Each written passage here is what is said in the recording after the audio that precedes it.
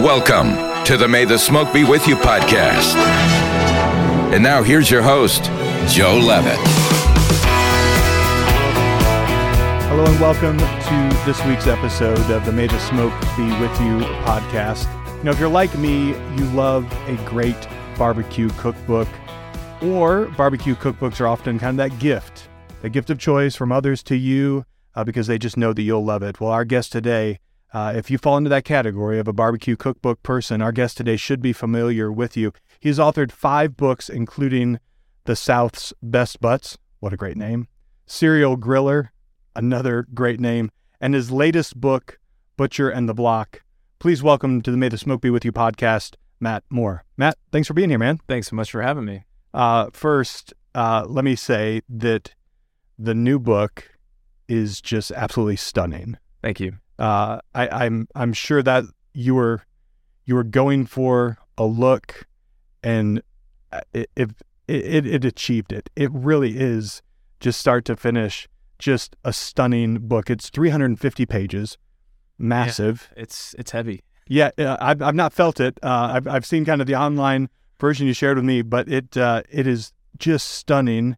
And I kind of want to read the first lines of the introduction. It says, "This is not a book about butchering per se. Rather, it's about the butcher. This particular work cuts even deeper than just the trade. It is personal. After all, the art of butchering runs in my blood."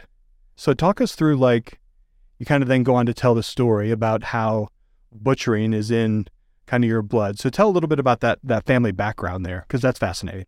Yeah, I'm glad you said it. I struggled for quite some time not being a butcher for writing a book with the angle of really using the lens of the butcher. And so I have a great editor at HarperCollins. She did my last book as well. And finally she said, just say it. It's your book. And so ultimately, it is not a book about butchering, right? You can go back thousands of years and pick up techniques and secrets of the trade, and not a whole lot has changed, quite honestly. But I did want to use that as the lens to open up this incredible world and actually retrace my own family history that actually really ended with my grandfather. So my great-great-grandfather came from Beirut and settled first in France, as a lot of the folks from the Middle East did, and then made his way here to Tennessee, and then ultimately to Valdosta, Georgia, and started a little fruit stand and kind of a gas station concept, which then evolved from my great-grandfather, Sam, and then ultimately my grandfather, Abe. And so they had a family store, and that was before we have the mass supermarkets of the landscape that took over in the 70s and 80s, and carried on this trade. And then his son, Jim, didn't follow his footsteps. He decided to become a banker. And so for me, after coming off of writing The South's Best Butts, which is my homage not only to the pork shoulder, but traveling the barbecue belt and celebrating everything that happens really great, low and slow, following that with Serial Griller in 2020, all the goodness that happens from the Maillard reaction and Hot and Fast, my publisher came back to me and said, well, why don't you combine the two subjects and write one book on barbecue and grilling? And I told him it was a terrible idea because they are two disparate subjects. Yeah. And I've just written 2 books. But I did want to still combine, what I've been able to create an audience for and create sort of my niche in both those 2 disparate subjects, if you will. And starting at the butcher made a whole lot of sense. Mm-hmm. And I was no longer bound by one cooking method of low and slow or hot and fast, but now it opened up this whole world of barbecue, grilling, raw, roasted, fried, and a slew of ingredients and some incredible people. Yeah, I think that's what is most fascinating about the way you have put the book together, is that it's not your typical, hey, here's a recipe and it's just a recipe from this place. I mean, there's a little bit of that, but there's something really deeply kind of moving and has such an incredible kind of time and place that you're able to take us to these different places, which you do throughout the book. You travel to butchers literally all around the world. What were what were some of the things that you learned specifically? You come from a line of butchers, but some of those things you learned specifically as you started to engage with these guys because you were all over the world. Yeah, I mean, first and foremost, I actually felt better about the first introductory line of the book. This is not a book about butchering per se. It's about the butcher, because the truth of the matter is trying to learn how to butcher from reading a book is right. It's probably something you can do. Folks go to school, but the vast majority of folks, when I go out, it came from apprenticeship, and it came from learning, and it came from time, energy, and repetition. And so I think more than anything, we do start off the book with what I call kind of a butchering primer. And this is also an idea that came to me during the pandemic, because when we would all go to the store, you throw up all of your gear and you go looking for things to feed your family. And it would shock me because I'd come home and I'd have whole chickens, I'd have beef ribs, I've had London broil and all these things I love to cook. Yeah. But nobody was picking them up because they were sourcing things that, were more traditional for them. Yep. And so that was another area where I thought, still people don't know how to break down a whole chicken. They don't know how to trim a proper tenderloin when it comes to the holiday season, or fillet of fish. And so I wasn't trying to put the butchers out of business by, writing a book on my technique of butchering, because that's not my expertise. Rather, it is the storytelling. It is going and sort of inviting you or the reader to kind of sit in the right seat on a 500-mile drive, or in the right seat in my 1976 Piper Cherokee at 4,000 feet, as we're pummeling up to Cambridge City, Indiana, to tell the stories. And, the commonality that I shared is that it's a tough job. There's a lot of hard work. There's a ton of pride. It's a job of service. The butcher is somebody that's always constantly giving, and that was sort of the parallel of the introduction. My grandfather served in World War II prior to, coming back and settling at the family store. And you and I walk into a butcher shop, and, butcher shops they're changing. They're becoming super hyper into dry aging or into specialty cuts or maybe the unknown. But there's also the local butcher that's also at your supermarket too and has kind of a different role. But at the end of the day, you're asking for them to serve whatever you're asking for. Do you have this in stock? Do you know where I can find this? Hey, I see this, but do you mind trimming it this way, or could you cut it this way, or I only need a quarter pound of that? And then ultimately, I think the best line for the butcher is that they're probably the most underpaid cookbook writers or chefs, because everyone says, how do you cook this? Right. Yeah. You talk about the butcher shops. I cook a lot. I cook proteins a ton. I find even myself that I'm intimidated sometimes when I walk in to a butcher. That I feel if I go into a butcher shop that's what they do. That if I ask them something, I feel like am I going to say it the right way? Through the process, did you find the folks that you talk to, when people like me walk in intimidated, were they received with care? It's almost like I want to like give people almost permission to go into the butcher shop and ask some of these questions, because I think so often we just sit back and we'll just go in and we'll grab the prepackaged thing that's in the shelf. We won't ask the question. We won't say, can I have this smaller? Can you cut this into thicker steaks for me? I feel like I'm causing them work, but I may be the reverse. They may be eager to do it.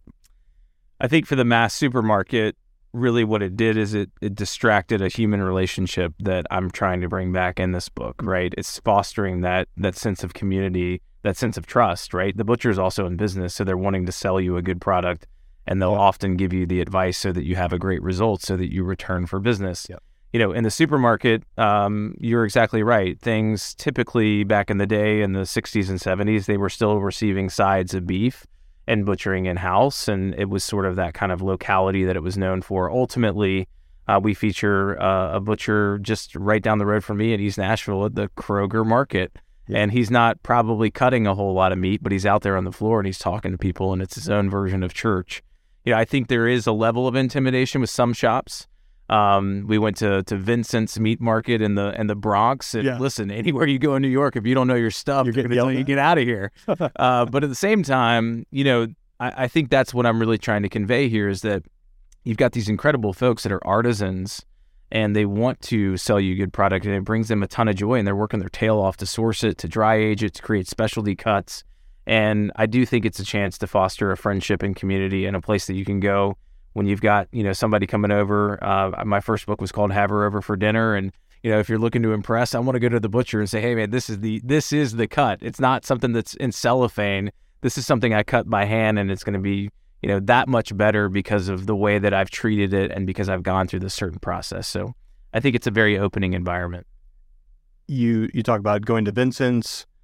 You visited somebody in France, but you also picked Tommy here in Nashville, right? Tommy, Tommy Kelly. Yeah, Tommy Kelly here in Nashville. So what made you include him? Because as I was kind of thumbing through this, that was what really kind of caught my eye and really made me really stop and read. I wanted to avoid the stigmatism that, the butcher shop, sort of in a very high-end food scene, that only it could be afforded by those that can go out and buy, very expensive cuts or really long dry-aged meats. I mean, at the end of the day, we're creatures of convenience, and I happen to be one too. Most of the recipes that I've featured throughout my books have come through time and circumstance, right? I'm still a dad of 2, and I'm trying to put dinner on the table. So there's a lot of weeknight friendly meals, and there are items on the weekends where I like to break out, a smoker and a grill and everything else that I have and try to experiment. And so at the same time, I hop on my bike in East Nashville, and I've got a lot of options from where I can go, including my friends at Porter Road, who also assisted me in the priming session on what you can butcher at home. But Tommy's just one of those guys that I've known him for years, kind of casually, more from the effort of shopping. And when I was seeking, where do I want to go? Where do I want to travel? How do I want to represent this book? And how do I cast as wide of a net as possible? And you mentioned this earlier. I'm writing books. This is not social media. It's something that's going to stand the test of time, and it's sort of a slice of life right now. And that's super important to me. There's a big responsibility. And so, I broached Tommy about the idea, and he kind of laughed. He was like, man, I have no idea what you're talking about. This is just my job. But that's kind of the gentle character that, it's just so pure. And, that was an incredible afternoon that I've taken somebody that I see probably 4 times a day because I'm always at the grocery store. But to take it to the next level and who are you? What are the things that are important to you, and how does food shape that, and why are you here? And as it turns out, the guy lives an hour away from that store, but that is his place. It is his community, and he's willing to make that daily sacrifice to serve others. Yeah, it was a great little just picture. As I'm reading it, I can hear his voice. I also love the way your daughter kind of described him, and that you guys would greet each other by saying, "Hey, brother," which is a common thing, I think, more in the South, just hey, brother. And just that she was that you were going to see your brother. I can't remember exactly how she. Yeah, we laughed because Tommy and I were we're not brothers. I mean, that's pretty clear. Yeah. But she laughed and said, no, y'all are cooking brothers. And I think at the time she was 5 years old, so the mind of a child is fantastic. And now it's almost a bit like a family when we go there. They're excited to see Mr. Tommy. Yeah. One of the first places in the book that you talk about is Cambridge, Indiana, I believe. Cambridge City. And you mentioned here just a moment ago that you flew up there. You are a pilot as well. How many of these did you fly to?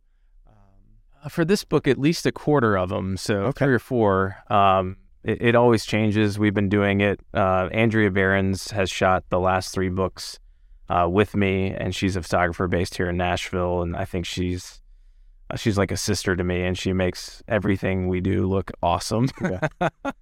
And I'm so lucky to have her. And for this book season, we were starting our planning, and she kind of whispered in my ear. She said, well, I just want to let you know that I'm pregnant. I said, I'm sorry, what was that? She says, yeah, we're expecting. And so you're like, I was like, that's going to throw a bit of a wrench into the planning. But we wanted to have that time for it to be super special. So what we did is we kind of preloaded the book, and we took the opportunity to go out to, I think, three locations before her baby Bear, as he's known, came. And that was one of the first trips. I remember I said, listen, it's about a 5.5 hour drive or about an hour and a half in the plane, but you're 4 months pregnant. I have no idea, and the weather's not that great. Yeah. She says, I want to fly. Yeah, let's go. And so we did that. And then we were in Chinatown in San Francisco, and we were literally shooting the food on the street on crates, styling with stuff that we had picked up at trading companies. Yeah. And I looked at her, I said, I'm not doing this to you anymore. I was like, we're going to take the break. You're going to enjoy that precious time. And she did. And then Bear came out on the road and I think got executive platinum status on American Airlines pretty quickly from the rest of our travels. Oh, man, that's great. So how long have you been flying? I've been flying, I guess, since 2013, so almost 10 years. Yeah. What attracted you to that? What made you say, you know what? I want to fly now? I have a bunch of weird interests and businesses and disparate traits. And I think it comes from my best friend growing up, a guy named R.C. Hux. He should be a comedian and everybody should know him, but he's probably too good at selling cars like his father was. And his father, Richard, there wasn't a day that I wouldn't spend the night at R.C.'s house. And the next morning we wake up and we go fishing. We go to a flea market and buy baseball cards, and then he would rebuild T-34s. He had a hangar in Gwinnett County in Atlanta, Georgia. We'd fly a plane around. We'd go eat at some dive, honky tonk, and then at night he'd reload bullets for his, his hunting rifles. And so that was just a day in the life with Richard. So To me, I was exposed to general aviation pretty early on. Okay. And my family still lives outside Atlanta in Greensboro, Georgia. And I remember one day we had Nashville got the Essential Air Service where they had a little Cessna Caravan that would fly between Nashville and Athens, Georgia, and it was subsidized by the government. And it was amazing because we go down the lake and we didn't have kids. It was a weekend thing and I loved it. I looked at my wife and I said, if they ever cancel this, I'm going to get my pilot's license. They canceled it in September, and by October I was doing flight training. Nice. Really? So it was just, the Lord said, you need to fly. We'll make a way. We'll cancel this little service. It'll be great. I'd love to hear just some of you met, what is it? Is it like 12, 13 different, I think, butchers? Maybe just kind of share a couple that kind of stand out as you look back. I'm not going to say pick your favorite, but, some of the unique ones to me, obviously Tommy, I thought was just such a great story. But would love to hear just kind of as you look back at this book, just maybe some of those special moments where you just thought, I can't believe I get to do this, get to write this story and get to share this with the world. Yeah, I mean, I always get asked this question because I've been following a pretty similar format. In South Best Butts, we had 12 states that make up the barbecue belt. And then there's a lot of debate about the states, right? But that's what we followed. And, there's a lot of power behind the number 12. That's something we followed up in Serial Griller and then ultimately for Butcher as well. To go back to the flying piece, two of the folks that I've met that have been featured in my books have all been because American Airlines could not get me home. Okay. So first one was Michael Solomonoff up at Zahav in Philadelphia, James Beard, best chef in America, and one of the hardest restaurants in the world to get into. Yeah. And I got in at the bar and we met and we became friends and we're still friends, and I'm trying to figure out a way that he can take me to Israel on that food tour. But the second one was Vince DeSalvo in Williamsport, PA. So trying to fly out of Williamsport, where actually the Lycoming engine that's in my plane is made. Okay. And it's just one of those nights where you're just trying to get home and you're tired, you're hung up wet. And I think the first line of the book is a mentor used to tell me that, whenever you call your spouse from the road and you say, how's it going? You say the weather's terrible and there's nothing good to eat. You just create the excuse. But the truth is I had been to this unbelievable family-run Italian restaurant, kind of tucked away from downtown. And I was sitting at the bar and having a drink and just chatting kind of about hunting and fishing, and didn't realize I was talking to Chef Vince. And he was not dressed in his whites. It was a casual day because they had, unfortunately, he had lost his father, the week prior. And so just kind of sharing some stories. He started bringing out charcuterie. We might have had a bourbon that led into another one. And it was just kind of a special moment. And I had business that was kind of recurring, and I would revisit his place. And quite honestly, I was almost done writing the book because I'm just traveling and sort of letting things happen organically. And it just kind of dawned on me. I was driving down I-65 one day and I was like, man, Vince, you know, he used to butcher these hogs and create this prosciutto and coppa and all. Mm-hmm. So I called him and, you know, immediately, what are you doing? I said, man, I'm writing this book about butchering. I said, when was the last time that you butchered a hog? He said, not since my dad passed. I said, call your son, call your family, whoever it is. I was like, I'll pay for him to fly up to PA, but let's get together. And it was just an incredible experience to be able to spend that kind of time with him and kind of just revive, I think, a bit of a family tradition that he sort of needed an excuse to go out and do again.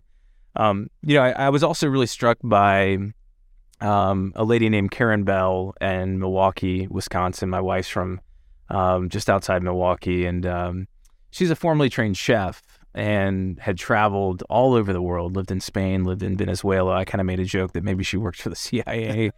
But, you know, at the end of the day, she came back to home and wanted to create kind of a whole animal butcher shop. Ultimately, to do that without any experience, she hired a gentleman that used to work at the old A&P grocery store when they used to bring in whole animals and butcher. And so she learned the trade, but she kind of found out that in order to sell a lot of the things that she wanted to sell, she kind of had to go back to her restaurant roots and create a restaurant on the side, because a lot of people were coming in for the basics, fillets and strips and ribeyes, but they weren't buying a lot of the alternative cuts. And so she started putting things like a corned beef tongue Reuben on her menu, and you have millennials on TikTok, you know, losing their mind over eating all this amazing food. And that's a trend, actually.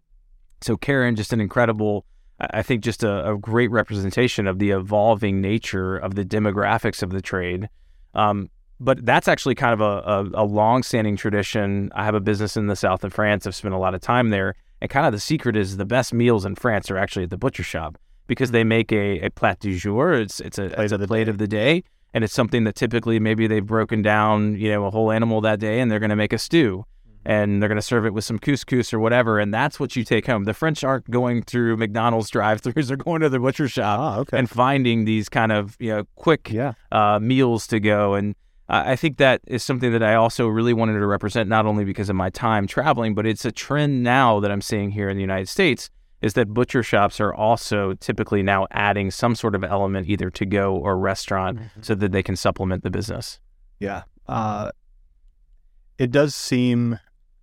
And I wonder if it's a fad, because there does seem to be this resurgence in the butcher shop. You know, like here in Middle Tennessee, we, you know, one of the leading ones, you mentioned them earlier, Porter Road, those guys kind of started about 10 years ago. I feel like they were on the early side of this resurgence, but it feels like if you go to any larger cities, or even down in Spring Hill where I'm from, there's a local butcher just in Spring Hill now, and that wasn't there.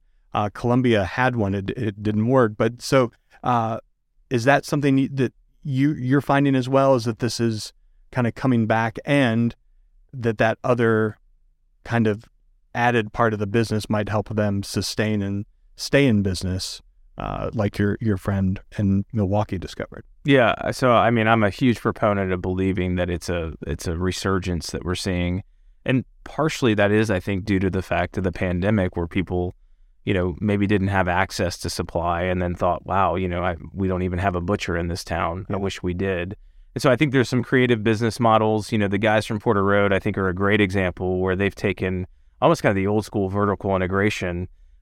Jared, who is one of the co-founders there, I mean, he gave me a great quote. He said, I'm a butcher and I tell people to eat less meat. Yeah. But I want them to eat better meat. Yeah. And there's an old saying, especially writing cookbooks, that I have probably overused too much in my books, that a meal is only as good as your ingredients.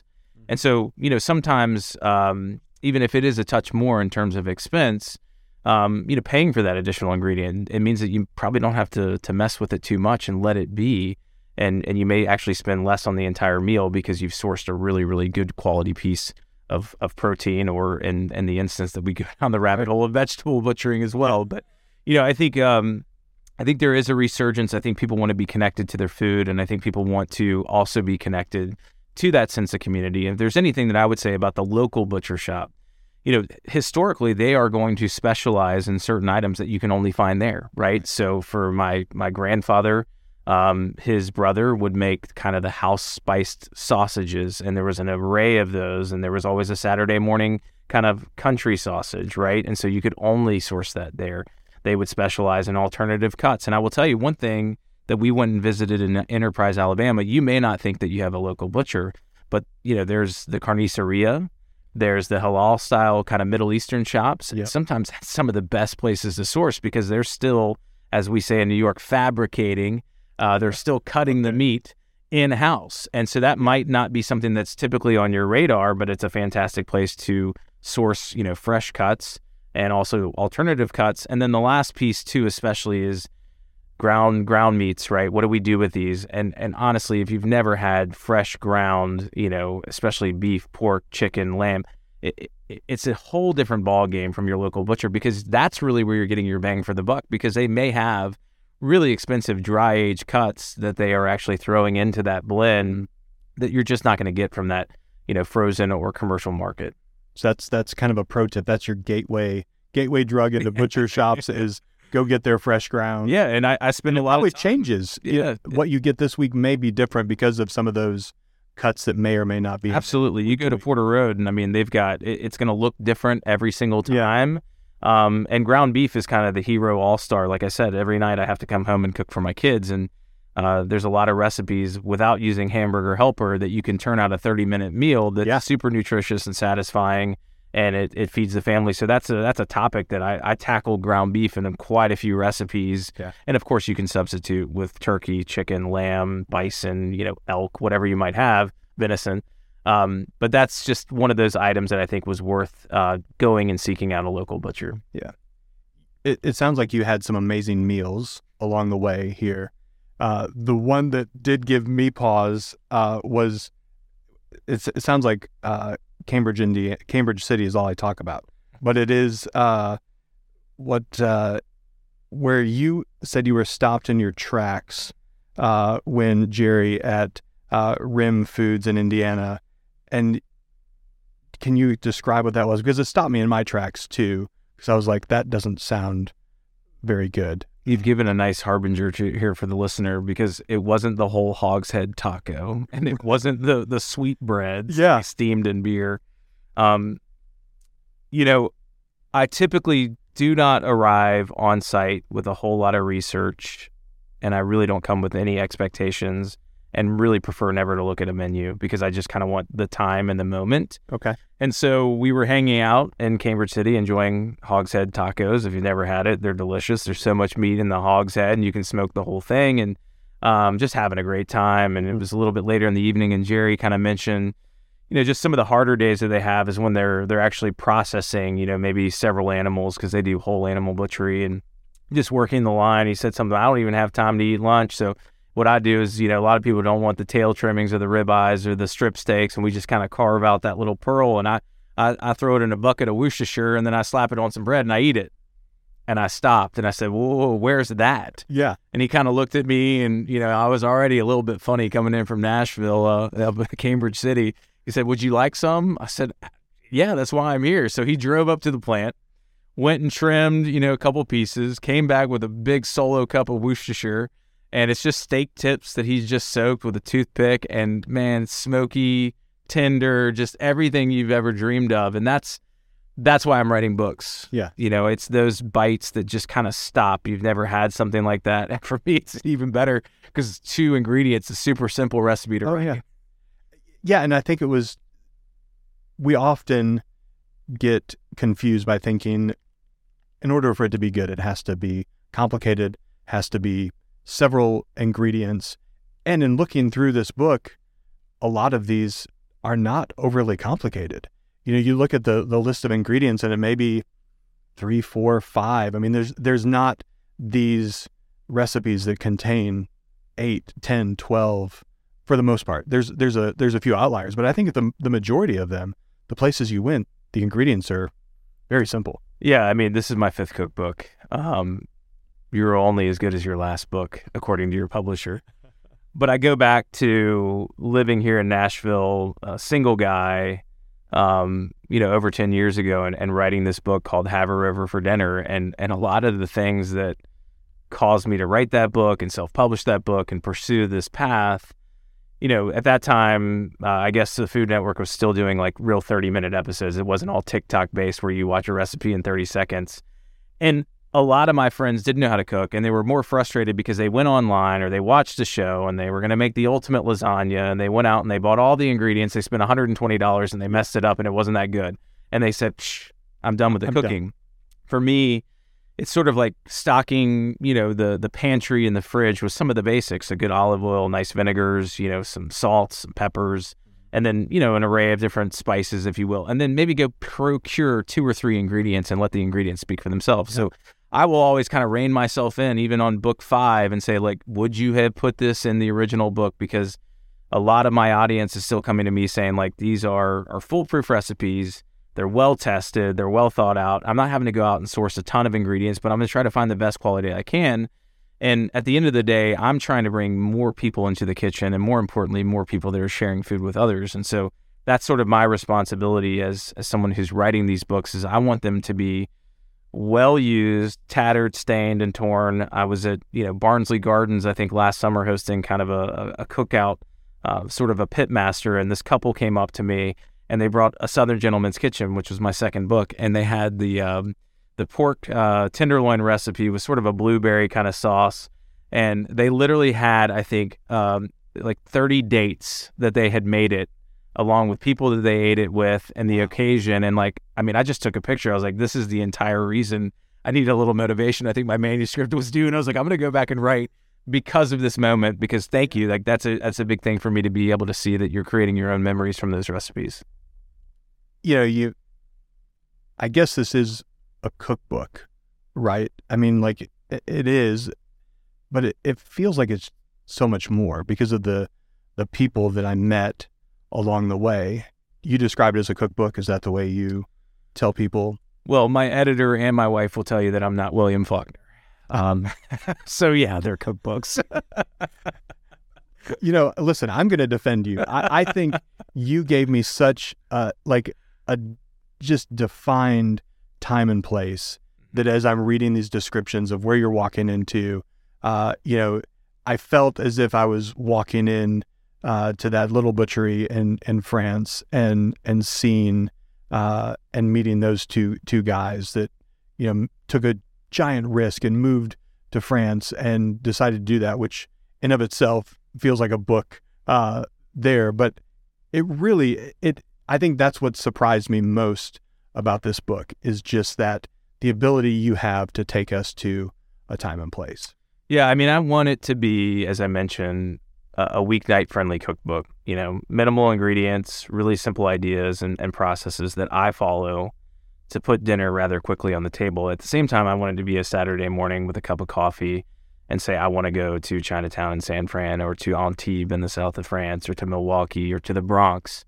And, you mentioned it. It's my take. I take a lot of responsibility in the fact that I'm maybe meeting somebody for typically a 24-hour period, and I'm sort of being tasked with telling, I wouldn't say their entire family background, but sort of the reason why they are there, and then also the observations that I'm picking up on, and sort of kind of almost like a Paul Harvey kind of vignette to kind of close out a story of just, what I think. And for those of you younger people, Paul Harvey was a radio talk shows years ago who would tell these just really engaging stories and end with that's the rest of the story. So that back to you. So. Yeah, no, I appreciate it. That's sort of, part of my influence. In fact, I didn't even know that my grandfather and great uncle, that's all they listened to was Paul Harvey in the old supermarket in Valdosta, Georgia. So yeah, I mean, it's part travel, it's part cookbook, and it's sort of kind of a bit of a biopic on a lot of the folks as well.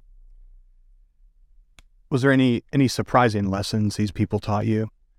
You kind of mentioned that they were maybe underpaid or hardworking, but was there another common thread that you might say this was surprising? Or I think most folks will take Piece of Meat Butcher in New Orleans, Louisiana, which you can't come up with a better name than Piece of Meat, right? And you know what you're going to get. I can't write a cookbook without going to New Orleans. Louisiana in general is just such an inspiring place for me. And you have two folks, Leanne and Daniel, that were probably more on the rising star chef train, if you will, working with Donald Link at Cochon and doing all these different things. But ultimately, they decided that they actually wanted to dial it back and get more into the building blocks and take on a harder job with less pay and really less notoriety and maybe even less fun, even though I would say that they're turning that on their head. So I think ultimately that quality of service that you see throughout, it's a steady and stable place to be. A lot of it is family and generational. The thing that I would say, for a lot of folks that are kind of saying, all right, is this a book about butchering? No, it's a general cookbook. And I guarantee if you say back in your family tree, there's an uncle, a brother, an aunt, or a cousin, or somebody that was a butcher. Right. And it was something in my family that my uncle decided to become a banker. And here I am, the next generation kind of picking it up. And I'm not a butcher, but I'm still talking about it. And I'm waxing poetically on the trade. Yeah. But I'm not in there in the trenches on a daily basis. And I've seen those folks that are, and I think they carry a lot of pride and they honor the work. And, at the end of the day, it's an incredible way to make a living. Yeah, I would agree with that. Do you think, you're saying there's a resurgence in butcher shops? Is there worry for the future, or are you more encouraged now after your trips? Yeah, I would say I'm encouraged, especially the trends that I see in the U.S. And I think what you're going to end up seeing is a lot of the concepts of probably a smaller butcher shop next to a restaurant rather than a butcher shop with a small restaurant to go. I mean, you look at Europe, specifically at France, going to the pâtisserie and the boucherie and all these different places that you're traveling to, that's a traditional method. They say faire les courses, which is kind of make the housekeep, the shopping.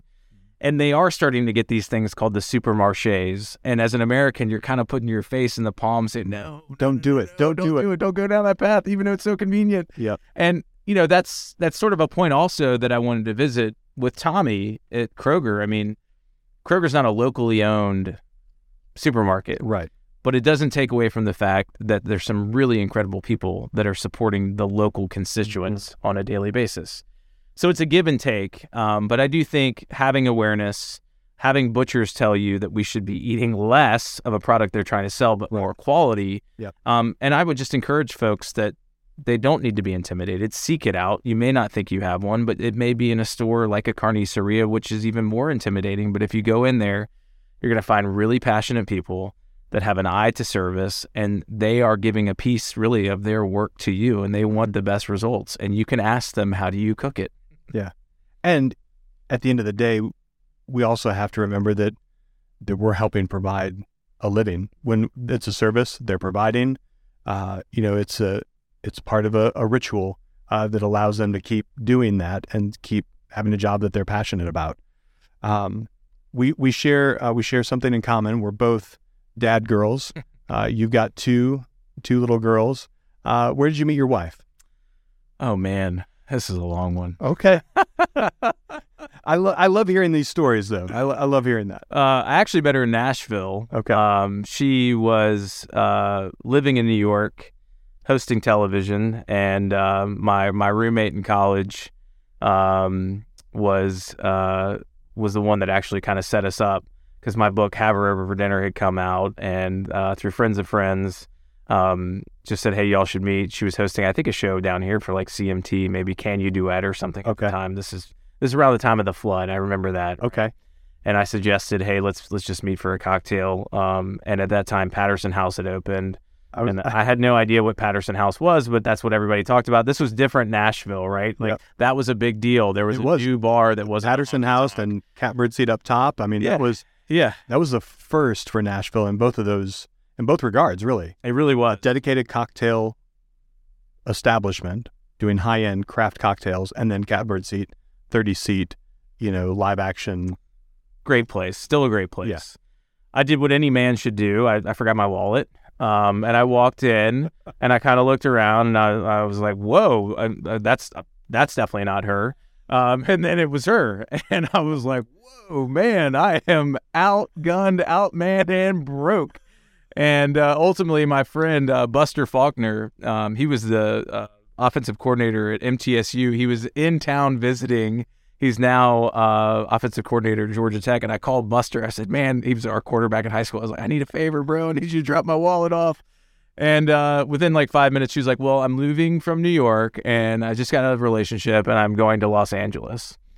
And that was sort of a not a great moment, you know. I'm like, I've just met my Dreamweaver here. Was it like, nice to meet you, let me tell you this? Or was it like after two cocktail in, you know? And she was like, just take it easy. This isn't going to go anywhere. Yeah. But I had the old-fashioned feeling and chased her out to L.A. and pursued it. And we were engaged in a year after dating long distance. And then ultimately got married. She moved to Nashville about a week before we got married, and we celebrated 10 years in January. Congratulations. Thank you. And then 2 girls, what are their ages? They are about to be, I'll say it right now, and you said time and place and stamp. They are 7 and 5, but in T-minus like 1 week and 3 weeks, they will be 6 and 8. Okay. So their birthdays are super close together. Super close. Okay. Yeah. That's probably good and bad. Yeah. It's a trend that the birthday parties come and they go, and the heartache that starts for me that it's another year that's gone by is something I'm dealing with in the current moment. Yeah. Those are sweet ages. Those really are. Yeah. They love a lot of time with parents and a lot of snuggles. And yeah, I took them on their first camping trip this weekend. San's mom, daddy-daughter weekend. Okay. Of course, we were the group that was bringing steak kebabs and Mediterranean pasta salads. What did they think about camping? Do they like camping? They loved it, and my whole goal was that I wanted them to go again. And as we were pulling out, and they were sort of rolling their eyes because they truly didn't sleep based on the excitement and probably a touch of fear, they said, when can we go again? So I think I did my job. Nice. Yeah. Good work. We would love to just kind of know, what's next for you. I know it's like, let me just get this book out, but it sounds like there's a little bit of serial entrepreneur in you, I think, and you obviously are very good at writing cookbooks.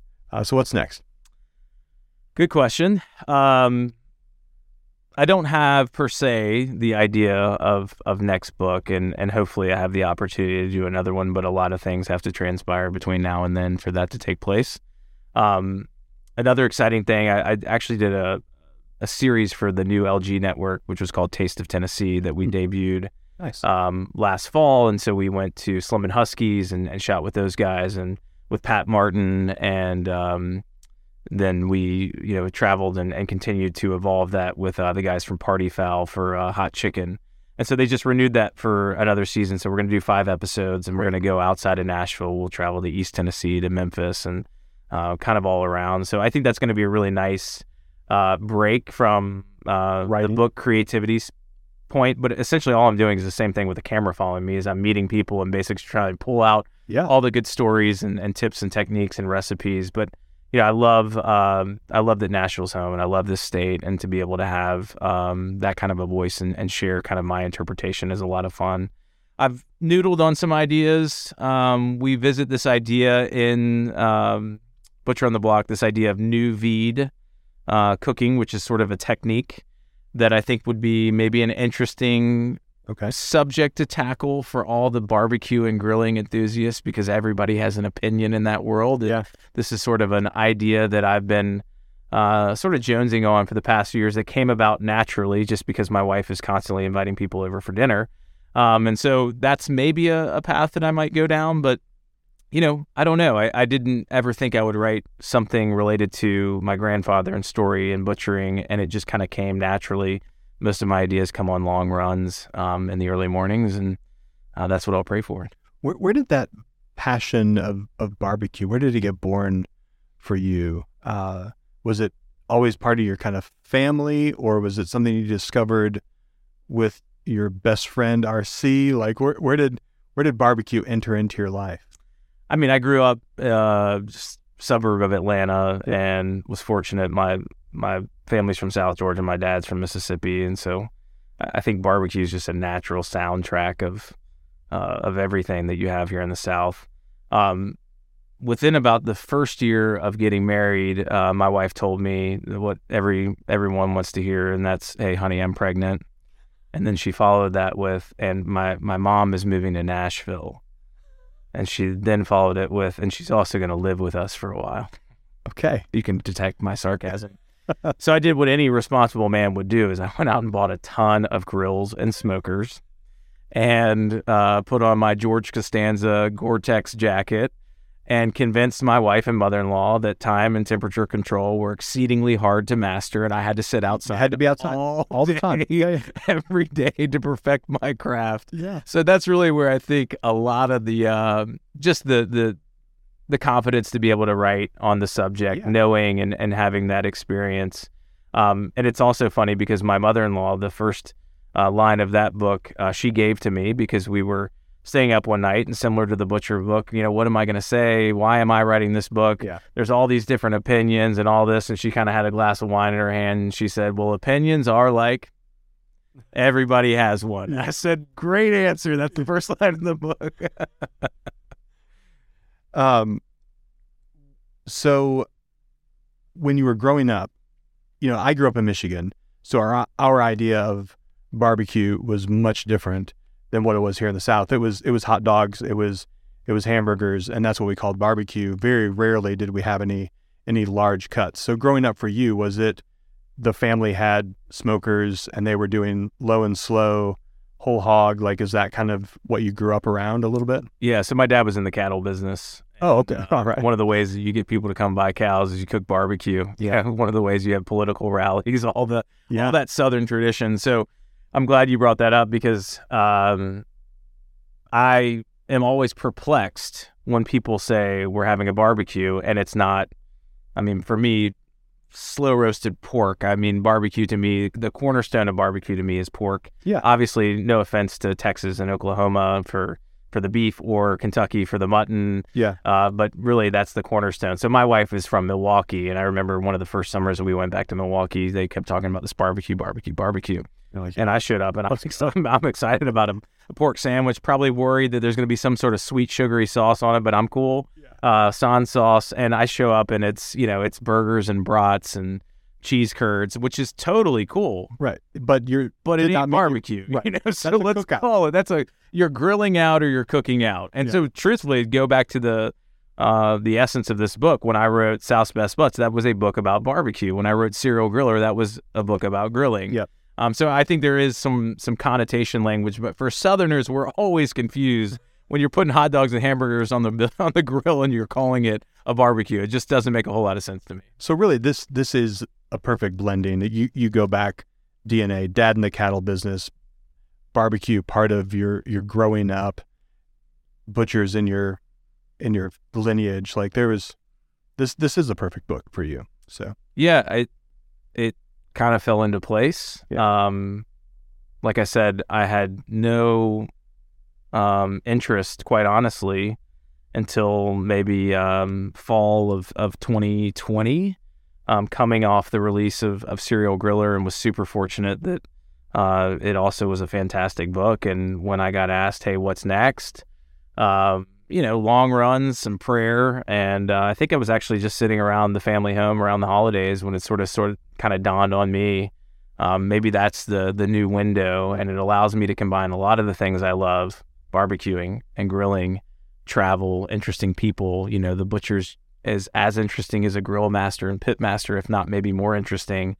And then also the cool thing is that the art of butchering permeates every culture and every cuisine, right? Barbecue may be a little bit more limited, grilling probably more vast, right? Yep.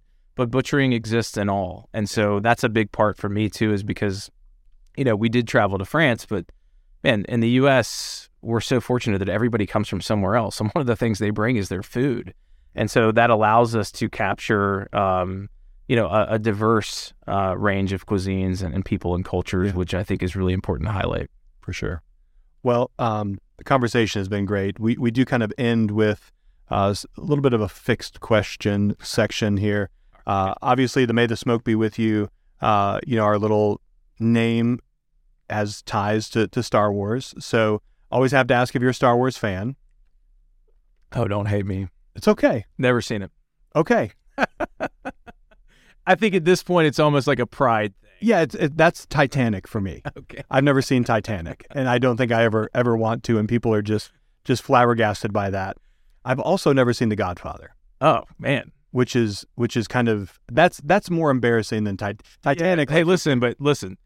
I fly my Piper to Gatlinburg to go to the Titanic Museum, so that's how Titanic crazy I am. Okay. All right. Okay. All right. All right. So really, the next two questions about favorite movie and character, we won't go there because you really it matters nothing to you. I tripped you up there. It's okay. It's all right. So when you're outside and mother-in-law's over and you are donning your Gore-Tex and just monitoring that temperature like crazy, what are you drinking when you're out there? Something domestic, light and cold. I think Dierks Bentley said it best. I'm not like a fancy drinker. Maybe a Miller Lite. Maybe that's my homage to my wife's hometown of Milwaukee. Okay. There's something about it. Just easy. With the smoke, the easiness, not too filling. Yeah. I appreciate all the different varietals of wine and bourbon and all the above. But at the end of the day, I'm probably a cold beer guy. Just a simple beer guy. What are you listening to when you're out there? The Grateful Dead. Okay. Yeah, man. I live in Nashville. I'm surrounded by great music, and a lot of my friends are fantastic musicians. I used to be a musician, but I often say, like, the Grateful Dead, it just keeps getting cooler, man. You can go down that rabbit hole, and that's all the recordings. All the recordings. And I'm not like some guy that's been to 50 shows. I enjoy the musicianship. I enjoy the writing. I love the jams, and it never gets old to me. It's always great in the background. All right. We also like to ask just kind of a go-to recipe for ribs. So if you're going to go home this weekend, you're cooking pork ribs, just your technique and how are you treating those ribs? I'm going to probably go more on the country style rib route, if that's okay with you. You can do it, yeah. Because, for me, I love that cut. Historically, coming from more of a pork shoulder is how I prefer for them to be prepared. Just super meaty. I think it's really foolproof for a lot of folks because you've got a lot of fat, running through that. It's something that you can smoke typically for maybe an hour and a half over indirect heat. I love the versatility of it because you can crutch it if you need to. If you want to pull out some more of that tenderness, you can sauce it if you want to. There's no harm, no foul. Or you can actually return it to the fire and kind of get that kind of crispy kind of bite. And there's not often always going to be a bone in there. So my kids love it. It's super good for entertaining. And historically, I can get kind of that payoff that I'm looking for, maybe in a 3-hour period. Whereas if I'm going to be using more of a, kind of a St. Louis cut, it's preferred for me on ribs. I'm going to try to have 5 hours to really do it the right way. I really don't want to cook ribs anywhere above 225 degrees. Okay. That's always been my marker for ribs. Everything else, I'm willing to maybe extend up to 250. Okay. But really, ribs to me have to be very, very, very low and slow, always in direct heat. I'm not someone who will crutch them per se by wrapping, because I do think that the delicateness of the rib starts to sort of implode upon itself. You lose some of that texture. Yeah, I want bite off the bone quality. So I'd rather go a touch on the drier side. I don't want it to be dry, but I'd rather do that than have it, kind of just fall apart in my Have some integrity in there. Absolutely. So you're not a hot and fast guy at all then? Like you? For barbecue, no. For grilling, everything that I want to promote is the Maillard reaction to occur. Of course, it can occur over longer periods of time at lower temperature. But when I'm grilling, that's the idea of New Vide, is actually taking things as hot as humanly possible. I'm going to cook on maybe a Kamado style grill that I can get up to 700 degrees. I'm not going to be able to pull that off on a pellet grill.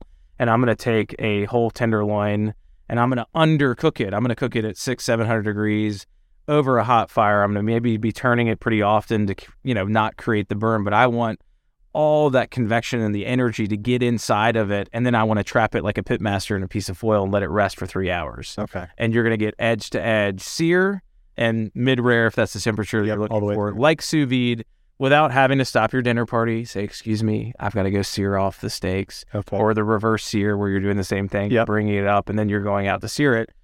You're having a good time, you're entertaining. And so there's a lot of utility to that method that's behind the scenes. So I'd say on the barbecue side, Skip Steele's a pitmaster up at Bogart's. He cooks his pork shoulder for 20 hours at 200 degrees. Okay.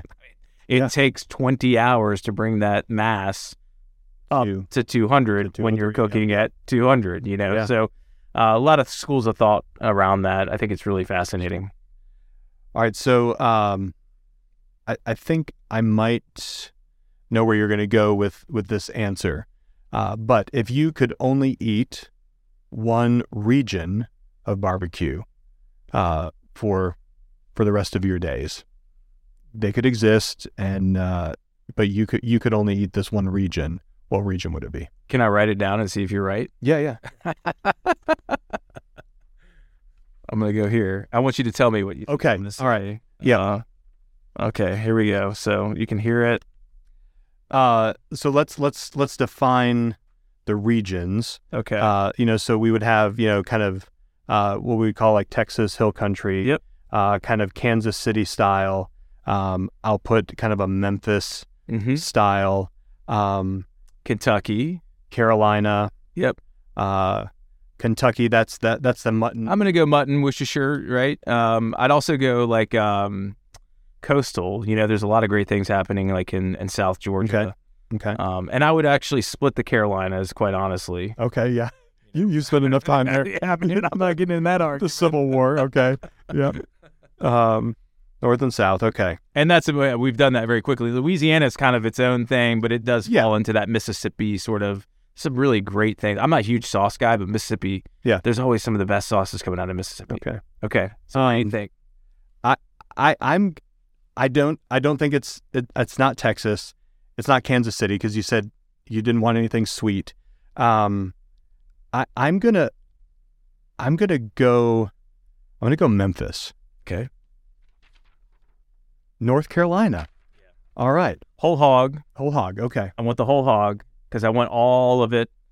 I'm not necessarily so much of a chop guy, but that's fine if they want to chop it all together because I think getting all the pieces together gives you a way better, if we're going to go on down the road of a pork sandwich.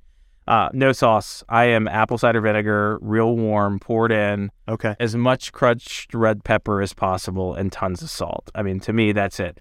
Preferably not the slaw. Sorry, Pat Martin. But, that style of whole hog, vinegar, salt, crushed red pepper. That's it, man. I'm literally as happy as a hog, man. That's my favorite style. Hard to find. Well, I'm happy as a hog with this conversation. It was great. Thank you. Thanks for joining me. Congrats on another wonderful book. Guys, if you would do yourself a favor by going and picking up this book, it is absolutely stunning. You won't regret it. Some great stories, incredible recipes filled with some really easily achievable recipes, not a ton of ingredients. Anybody can do this. Thanks a lot for joining us. Really do appreciate it. Thanks so much for having me, and sorry about Star Wars. It's all right.